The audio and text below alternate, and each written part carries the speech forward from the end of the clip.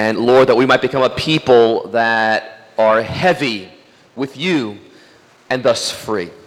And Lord, this passage we're going to read, so breathtaking in its depth, Lord, would become real to us, would become a revelation. And I pray, Lord, that which you've deposited in my own heart, Lord, will be transmitted in these moments by the Holy Spirit to every single one who hears my voice. In the name of Jesus, amen. Let's go to John chapter 17. John 17. Now, this is the end of a short 3-week series, began by week 1, doing the final prayer of Jesus, his deathbed prayer, that which is most on his heart prior to going to the Father. Thus, these words have great import, great weight, are meant to be meditated on, reflected on, prayed through by us. They're meant to be our prayers and our passions, and that's why I'm called this little series, Praying and Living Like Jesus. And so it begins in if you remember the first 5 verses, and we talked about completing your work, where Jesus says, I have finished the work that you've given me to do. And he had a great sense of his unique destiny and place in history. And we talked about the importance for each one of us to know who we are in God, what he's asked us to do in our short time on earth. If you remember, I quoted this Hasidic rabbi, who I think summed it up well, who said, before his death, when I get to heaven, they will not ask me, why were you not Moses?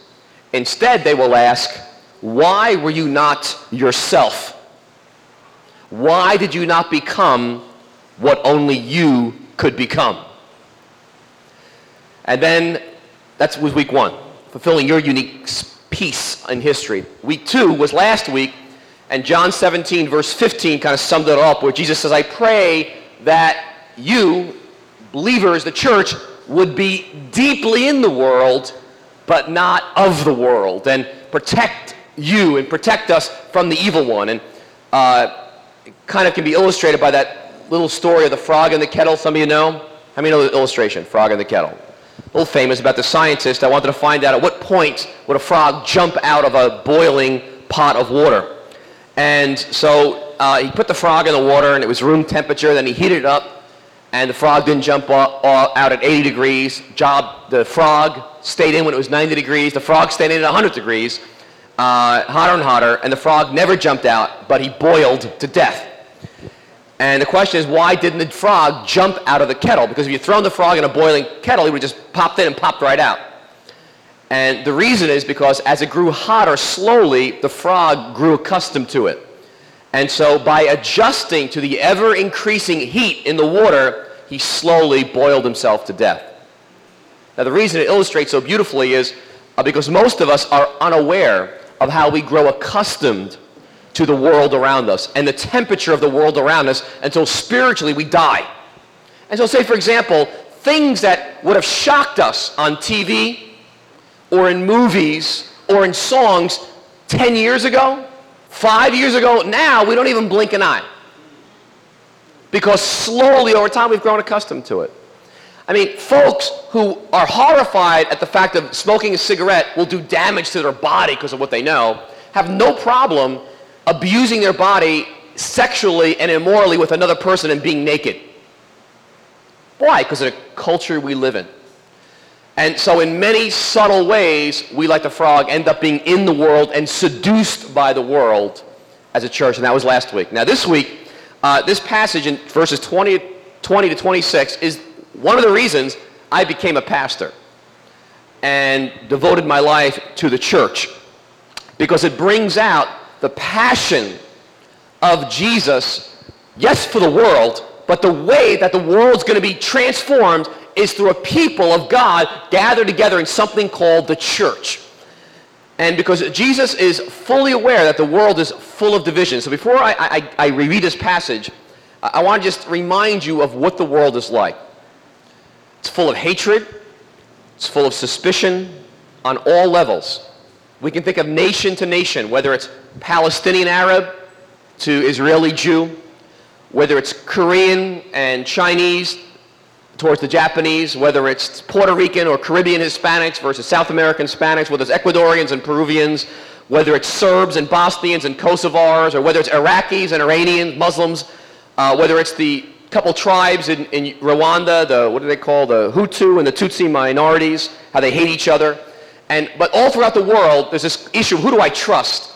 And even within nations and within cultures and within races, there's all kinds of prejudices and suspicions. And if you look at history, all of recorded human history is one of racial, cultural tensions and prejudices and hatreds and divisions. It's never been any different in the history of the world. And so in the Roman Empire in the days of Jesus was marked by sharp racism and prejudices and hatreds and suspicions across Samaritans and Jews and Gentiles. And then you can look at even as is church to church. Well, Pentecostals don't like Baptists, don't like Roman Catholics, don't like AME, don't like... You go right down the line. And then you've got, even within the church, you've got, well, the people with gifts of evangelism don't like people with gifts of prophecy, don't like people with gifts of teaching, don't like people with gifts of hospitality and mercy. And sometimes people choose churches because churches tend to even gather around certain giftings. And so we want to be a church that's got my gifting, or at least a lot of it. And people end up dividing over gifts. And then even in jobs and one union versus management. And then you've got, one carpentry shop against another carpentry shop, and divisions even of, not just colors of skins and cultures, but even of age groups. I mean, youth, for example, and children against those who are adults. And then those who are middle-aged adults over and against those who are senior citizens. And senior citizens over and against children. And you've got divisions all along generational lines as well that divide us and cut us in pieces. And I can go on and on, but I have a neighbor who was pro-Serb during this recent conflict in Kosovo, and she was from Cyprus, good friend of mine. And every night he'd watch the news, and he would give me, he'd come over and talk to me about Milosevic and why he was so pro-Serb. And he says, you don't understand, Pete, in the 1300s, when Turkey invaded Kosovo and robbed our land, we will never forget, and we want it back. And I'm like, it's 650 years ago, And he goes, it doesn't matter. I mean, the hatred towards the United States and NATO, and the hatred for the Kosovo. I mean, it was stunning to me. He was a very nice, calm, peaceful contractor. But we started talking about this issue. I mean, flames of fire and murder in his eyes. And he goes, we don't forget. And so we've got wounds that are unhealed between nations, cultures. I mean, in this country alone.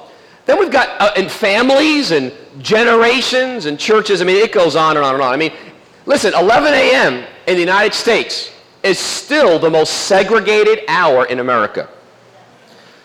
Now, as we read this passage, I know we haven't gotten to it yet. I'm preparing you. Because this is the prayer of Jesus. And if I don't prepare you for this, you're going to read it and just go, vroom. Because when Jesus prays this prayer, he really believes it.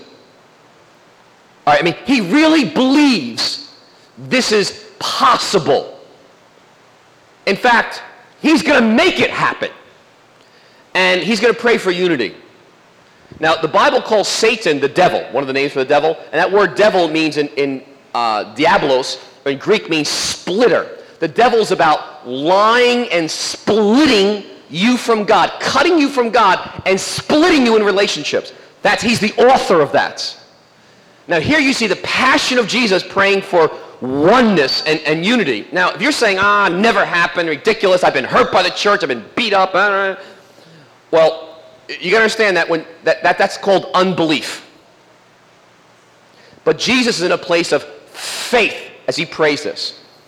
And if you look at the church and say, people are so messed up, and look at these people, Pete, and I believe it wasn't for all these people. They're so ordinary. That's what happened when Jesus went to his hometown and began to do miracles. They were offended because he was so ordinary. Oh, isn't this a carpenter's son? They were offended by how ordinary he was. And they didn't believe he'd do anything. And it says because of their unbelief, Jesus did few miracles there. Well, some of you look at the church and look at the people who call themselves Christians, and you're offended by how ordinary everybody is. They're just like you. Ordinary. Well, Jesus is praying this prayer in front of the 11 disciples. He's got Peter cutting off ears, jumping out of boats. He's got doubting Thomas. He's got Simon the Zealot, who's a terrorist, ready to bomb Jerusalem. He's got Matthew, ruthless, who's been ripping off people most of his life. He's got Philip, who has no faith to believe for the feeding of the 5,000. I mean, he's got a mess of these 11 guys. And they're very ordinary. But he prays his prayer because he really believes it. He believes the power of God is so great that it's able to take ordinary individuals like you and me and form them into a body, into a community, into a church that's a taste of heaven of such power that the world believes in Jesus. Now some of you are saying, huh, I've been around church long enough to know that ain't going to happen in my lifetime. Well, you got to hear this. Jesus is praying this prayer, and he believes it. And if he's your Lord, and he's your rabbi, who's your Shemitah rabbi, you say, Lord, help me to take on your heart and your passion. Now, let's read this passage. I want you to hear this final prayer of Jesus before he dies. I mean, what's significance here? One final thing. When Jesus came to Jerusalem, he didn't go to Wall Street. He didn't go to the World Trade Center. He didn't go to the mayor's office. He didn't go to the political establishment. He went to the temple because he knew the future of the city was wrapped up in the people of God. When Jesus prays here at the end, he is praying for us because he knows that there's only one salt of the earth. There's only one light of the world. It's not the state. It's not the political system. It is the people of God. You have to hear that. And so this is his dying breath of a prayer for the church. Let's read it. Verse 20. My prayer is not for them alone. I pray also for those who will believe in me through their message. That's us. That all of them may be one. Father, just as you are in me, and I am in you. May they also be in us. Underline that phrase. May they also be in us. So that the world may believe that you have sent me. I have given them the glory that you gave me, that they may be one as we are one. I in them and you in me. May they be brought to complete unity. Underline that phrase. May they be brought to complete unity to let the world know that you sent me and have loved them even as you have loved me. Father, I want those you have given me to be with me where I am and to see my glory. The glory you have given me because you loved me before the creation of the world. Righteous Father, though the world does not know you, I know you, and they know that you have sent me. I have made you known to them and will continue to make you known. Underline this final phrase, this final prayer. In order that the love you have for me may be in them. Underline that. The love you have for me may be in them. And that I myself may be in them. Amen. All right. Put the overhead up. I want to talk to you first about the vision. There's a vision here you've got to see and feel and get a revelation for. And then we're going to talk about how do you get there. Because when I've been through, go down. The vision of Jesus, very simply, is called mature oneness. It comes from verse 23 where he says, may they be brought to complete unity to let the world know that you've sent me. The word there, may they be brought to complete unity, is may they mature in their oneness. Now, we're not talking about a cult where everyone's the same, dressing the same, looking the same, acting the same. We're not talking about an authoritarian, dictatorial type of authority structure where everyone's one. There's an immature oneness, and I've been a part of that. Maybe some of you have too. That's not what Jesus is praying here, because that'll never make the world thirsty for God.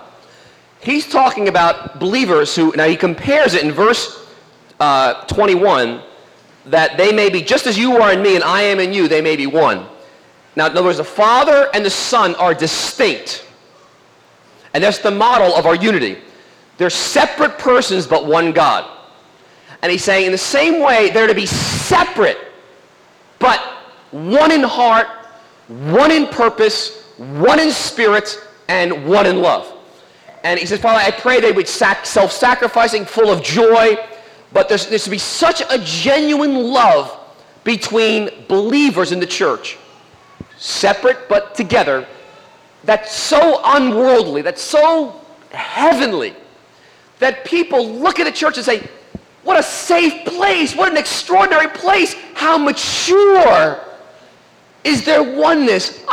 That's God. Jesus is alive. The gospel's true. In other words, a people that have been healed of their past hurts from their families and cultures, or past bad church experiences and other stuff experiences, but get delivered, healed, free, and love each other with a mature oneness that the world is thirsty. I mean, maturing in this. Hospitality, friendships with people you never would have been friends before. A people where we appreciate not just inside the body, but outside the body, different streams of Christianity from all over the world, people very different than us, churches very different than us, but we appreciate how God moves in different ways and in different times in history, and we're able to appreciate that's our brethren, and we love that we love you, and instead of downing them because they're not like us and criticizing them, and being able to grow in forgiving people and learning to do that in a better way within our own midst and resolve conflicts. And in other words, to be a place where even a slave, like in the days of Paul, Onesiphorus, in the book of Philemon, he became a bishop. Imagine, a slave became a bishop in the church, the leader of the whole shebang in Ephesus. That a place where that kind of extraordinary things can happen. And that's the vision of Jesus, and it's a taste of heaven. Now, some of you are saying, you know what most people think about church? They look at church and say, what a nut house. They say, you know what that church does? It reinforces pathology. There's nothing mature about their oneness. And you know what happens? They run. Because there's as much conflict often in churches than there is outside. And it's sometimes even worse because you got God wrapped up in it. But Jesus is here praying that would not be the case. He's talking about a people who have surrendered to the common good. In other words, America is called we're a country of radical individualism. And it's, the United States is unique in the world. Just this radical, me, individualism, and the common good, forget about it. So we have what's called in sociology, these overdeveloped egos. And that's why community is so difficult in America. That's why the whole mega-church phenomenon is so big, because people love the idea of a big church, as long as I don't have to be involved in the community. I love to go for a show, and it's a consumer Christianity where I take and rather than give. But the Bible says the Spirit is given for the common good. And that's why if a person's not laboring for the common good, it's not the Spirit. Because the Spirit's given for the common good, not simply the individual good. And so, but U.S. Christianity is, hey, U.S. Christianity is me and Jesus. Me and my walk with God. What's going to connect me? What's going to give me meaning? And so what happens, we join a church, we get involved in community, and it's like another luxury that I can use. And another product. This is going to be the family I never had. What happens is, like we do in marriage, you get involved and you get disillusioned. Marriage goes through 3 stages. First is romance. Oh, it's going to be glorious. Then disillusionment. That's when people usually get divorced. And then if they get through that, they move into mature love. Well, it's like that with body life. You get involved in the church, community, and disillusionment sets in. And there are, friends, so many believers, especially in America, that have quit in their hearts believing the church will ever be the salt of the earth, will ever be the light of the world, and said, I'm going to walk out my walk with God despite these people. And this prayer of Jesus, flush it. It doesn't work. It's a place of pain. But in other words, you can divide people in two categories, givers and takers. Some folks approach all of life. Give me, take. They sit in the corner, let life come to me, say hello to me, take care of me, love me.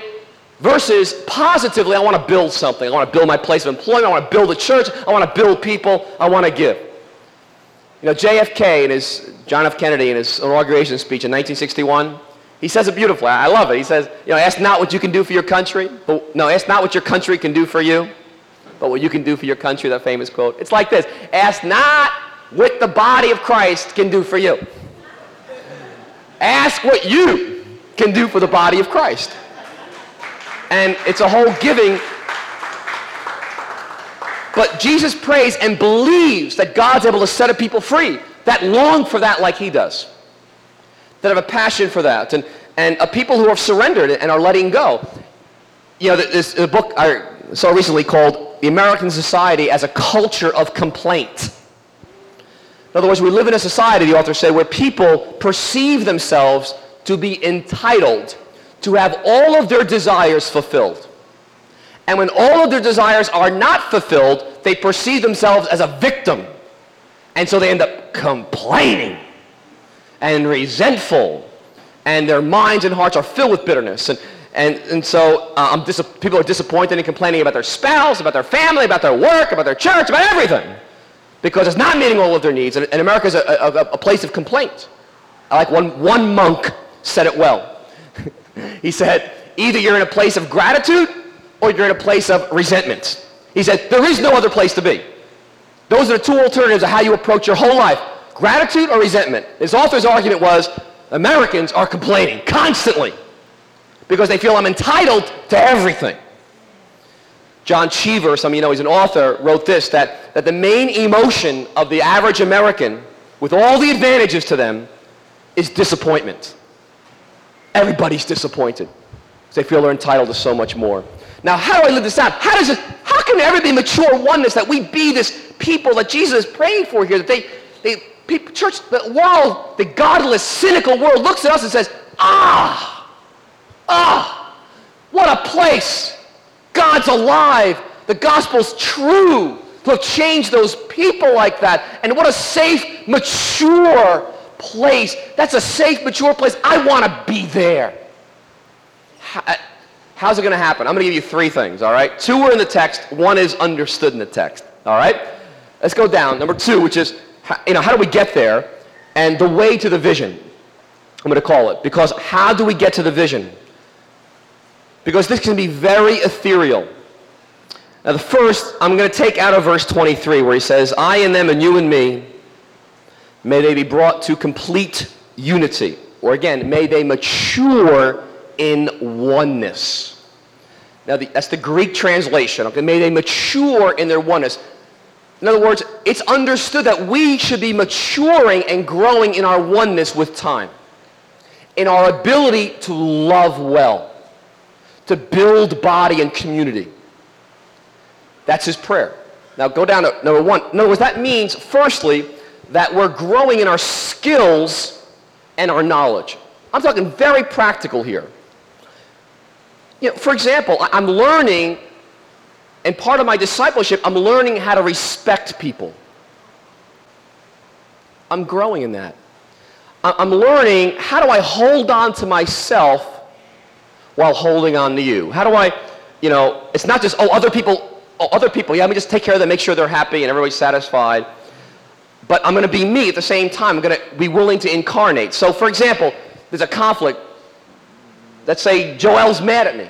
He's angry. He's disappointed at me. Now, how do I build community? What do I do? Well, do I just say, well, whatever you want to be happy, and we'll cover over this thing? No. Maturing in oneness, I need the skills to be able to say, okay, I need to separate myself, and I'm me and a separate individual, but how do I got to enter his world on why he's angry and disappointed. Walk in his shoes. Feel what he's feeling, and yet at the same time, hold on to myself as a separate individual because it may not be all my responsibility. But I'm growing in building community to walk that out, holding on to me and yet entering into his life. What some of us do is it's so messy, we just hold on to us. We don't enter into anybody's world. Others of us enter people's world so much that we lose ourselves, and we end up becoming bitter, angry people. point is, Jesus is talking about the way to the vision is we're growing up. We're learning how to be one and walking this thing out. It's complicated. We're learning how to forgive. What's forgiveness? What does that look like? We used to think we understood forgiveness, right? And you find I don't know anything about forgiveness. It's one of the most difficult things to do in life. How do I walk that out? How do I deal with anger? When I'm angry at somebody, well, I stuff it. I know, you stuff it. Then you explode all over somebody else, and that really builds community. Now, you wreck it. You're immature. In fact, the source of that is the devil himself. And part of growing up is maturing in skills and knowledge of how do I deal with my anger. I don't stuff it, nor do I dump it and inflict it over people. How do I deal with conflicts? I grow in that skills.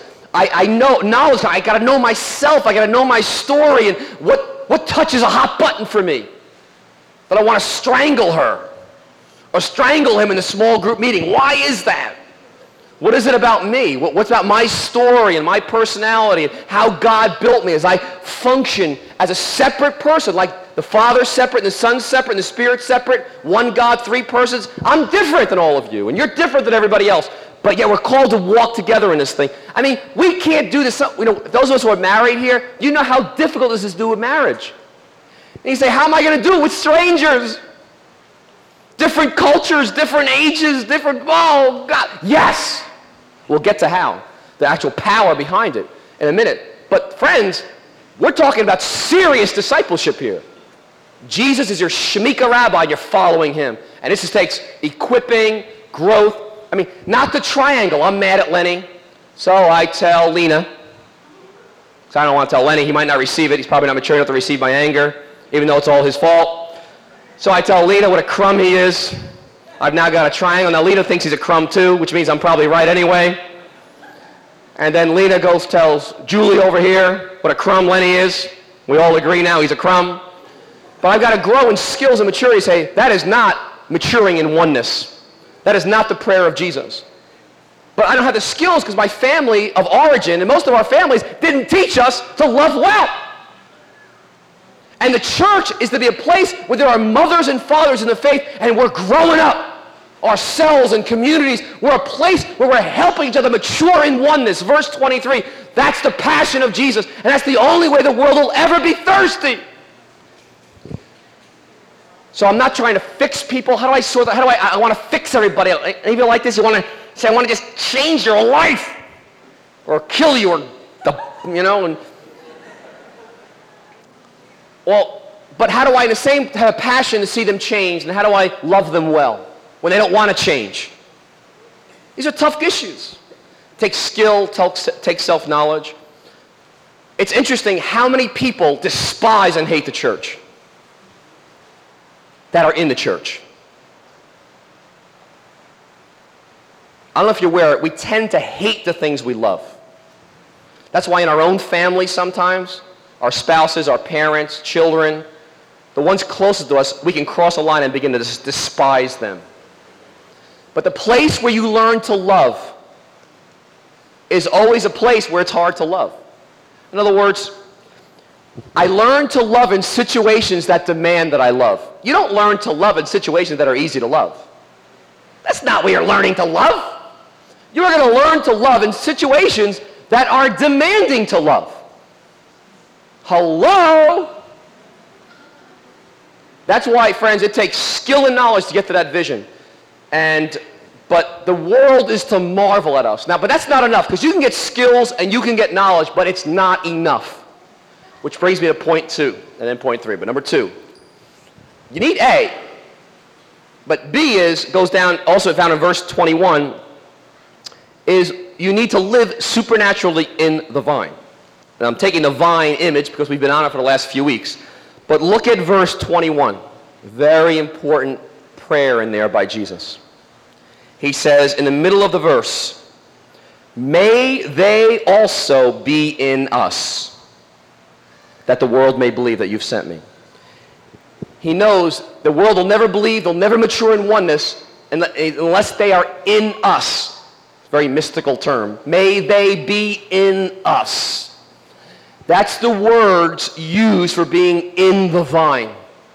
It's the same Greek phrase, the same thought. In other words, that we're so dependent, we're so identified with God and this vine that life and fruitfulness is flowing through us. You remember, the vine goes into the ground and it picks up nutrients and water and it pumps them through the vine into the branches. And Jesus says, I'm the vine, you're the branches. We're to be connected, abiding, remaining in him. And so his life, the life of God, is to be pumping through our bodies. And he says, unless you abide, remain connected to me, you'll bear no fruit. There'll be no life. And he's absolute. There is nobody that bears fruit unless you abide in the vine and remain in the vine. And if you remember, it's not just influencing our nature, but he enters our nature. Him in us in him. That's the phrase used here. That it's the very life of God of the universe in us, and us in the life of God. And it's supernaturally fueled power. And it's a whole new way of doing life, remember? And so I asked myself, what's keeping me cut off from the vine, from not abiding and remaining? And what helps me to abide and remain in the vine? But my life is about maturing and nurturing this relationship with Jesus as my vine. But do you understand? It's a life of total dependence on him. Apart from me, you can do nothing, said Jesus. Now, the reason you're dependent and not independent is because you know who you are. You and I are to know that we have holes in our soul. We have ugly parts of us. We have depraved parts of us on the inside that are frightening. In fact, that we're embarrassed about. And so it causes us to depend on the vine, the Savior Jesus, because I know how much I need him. In other words, it's not pretending. Christianity is not about being nice and sweet and religious and stuffing and pretending and denying. Because people who stuff and pretend and are nice and denying, there's no compassion that flows out of them. But he's talking about a people that are leaning in dependence on the vine. Listen to this quote. I don't know who said it. Perfection is not elimination of imperfection, but the ability to incorporate imperfection. One more time. Perfection is not elimination of imperfection, but the ability to incorporate imperfection. In other words, we face our limitations on the inside, our sins, our failures, again, the parts of ourselves we're ashamed of what we've done, we're embarrassed. We recognize our own poverty. And we lean on Jesus. We're supernaturally living in the vine because we have nowhere else to go. But I take ownership of that stupid part of myself, my own darkness that makes me want to vomit and cry. And the part of me is a hypocrite. But it's the understanding, it's the only way I come to compassion. Is in that place where I'm so depending on the vine and I know who I am, or else, you know something? There's no compassion that flows out of us. There's no love that flows out of us. And when you stand apart and say, oh, those sinners, those screwed up, those alcoholics, those dope addicts, and look at them. And you're apart, those hypocrites. When you stand apart like that, there's no love. There's no love that comes out of you. See what the badge is that we all wear? I'm a sinner, just like you. I'm one with the rest of you, the rest of humanity. That's the badge. That's number 2. That's B, living supernaturally in the vine. And so I don't walk around saying, we're so judgmental. We categorize people. He's fat. He's skinny. He's Republican. She's a Democrat. Oh, yeah. She lives in Mississippi. Oh, she lives in Connecticut. Oh, they're Catholic.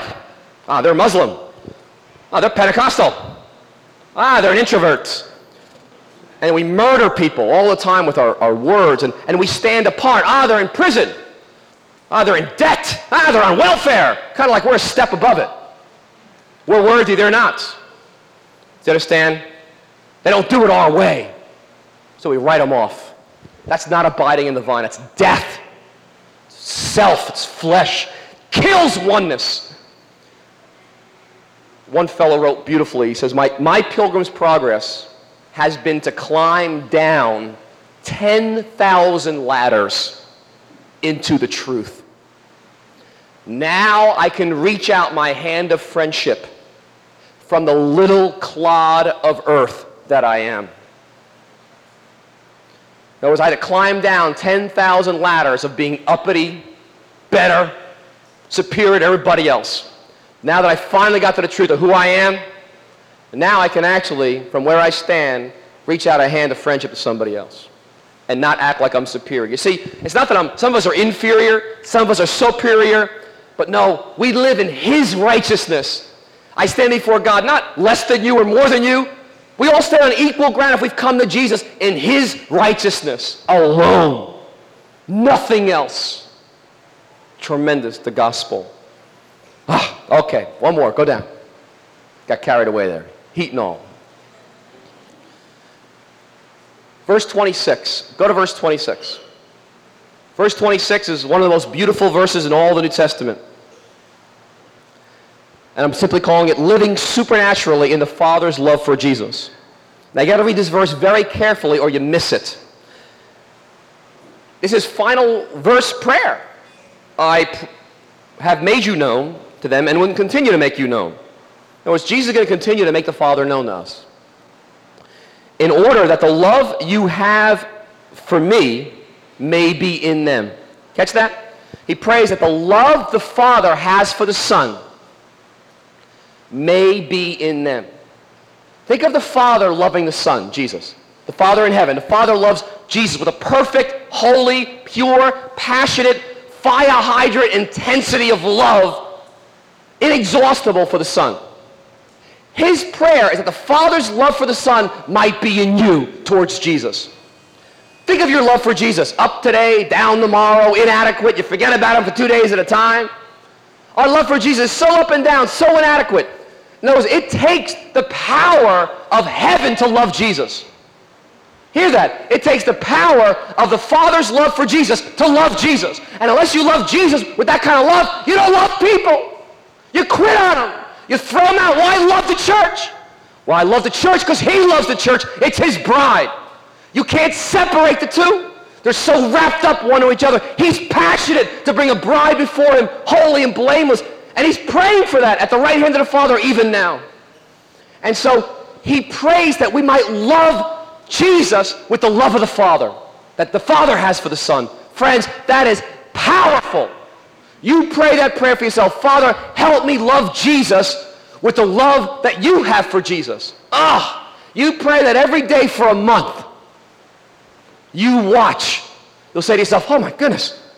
You'll be on the beach tomorrow and you'll say, where'd that love come for Jesus? I love you. You don't even know where it came from because it came from heaven. And it's got to be prayed into you. You see, unless we have that verse 26, the love you have for me may be in them. I love that verse. I hope you love that verse. Because you see, you can't work up loving Jesus, but you can pray, God, give me, Father, the love you have for Jesus. Give it to me, Lord, that I might love Him purely with the power from heaven. You need power from heaven to love Jesus. Be free, my friends, and we're to pray it into each other. And that's super. And then you know what? Then you want to get the skills and knowledge to love those people. Because you got the power of the vine and the power of the Father's love flowing through you.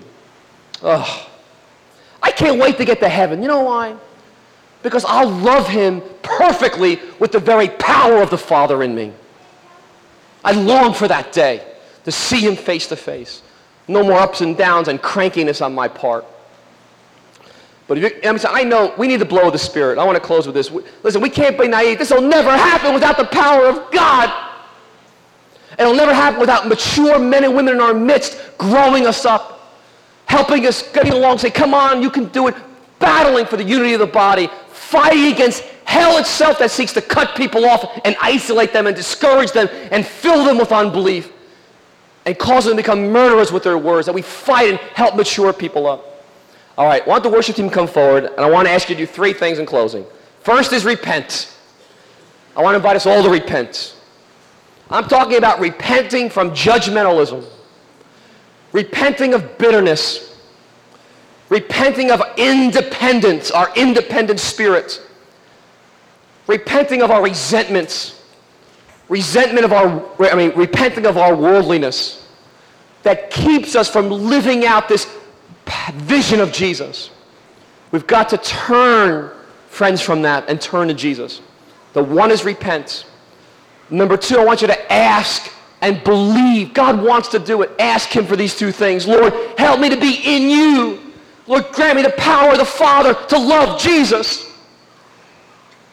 Pray it. Ask the Lord for it. And then thirdly, receive it because he wants to give it to you.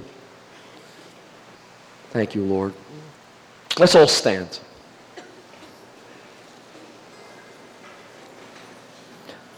All right, this song we're going to sing is that Weight of Glory song we sang at the offering. I want to ask you to make it your prayer to the Father. Okay? Make this your heart cry to God now. Your repentance.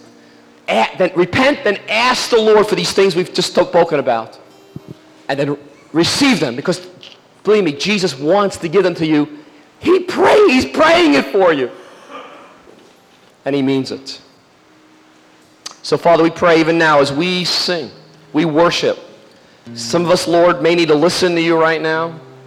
But I pray, Lord, in the name of Jesus, that you drive back the forces of hell that bring discouragement and despair and depression over these fine men and women. And I ask you, Lord, to set us free in this room.